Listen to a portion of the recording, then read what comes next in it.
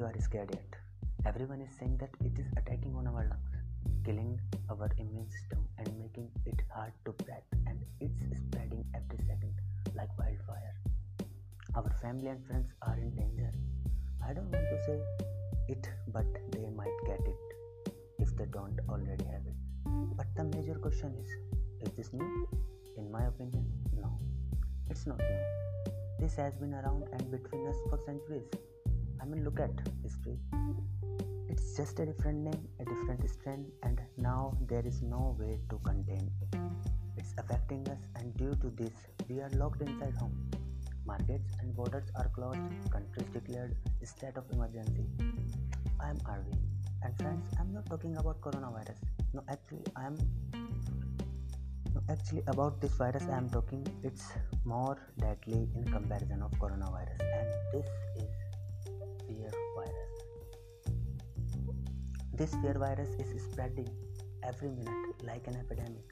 It's invading our brain, and when it mutates, it turns into hatred and blame. As we can see, everyone is blaming each other, like China did it, Italy did it, Iran did it, and Spain did it. But no, only this fear virus doing this. Friends, don't be afraid. Despite what you're hearing or watching on your TV, there is also good news. In this bad time, to fight loneliness, we all can see that millions of people are performing concerts on their balconies. Everyone is donating for their country, donating food to poor peoples, and Japan donates supplies to China for free. Listen to me, like every epidemic, we can let this destroy us, or we can use it for our benefit. We can repair our relationship with our brothers and sisters. I wanna tell you that be alert, not fearful. Right now, tell to your loved one that how much you care for them. Yes, right now, tell them that you are cherished for them.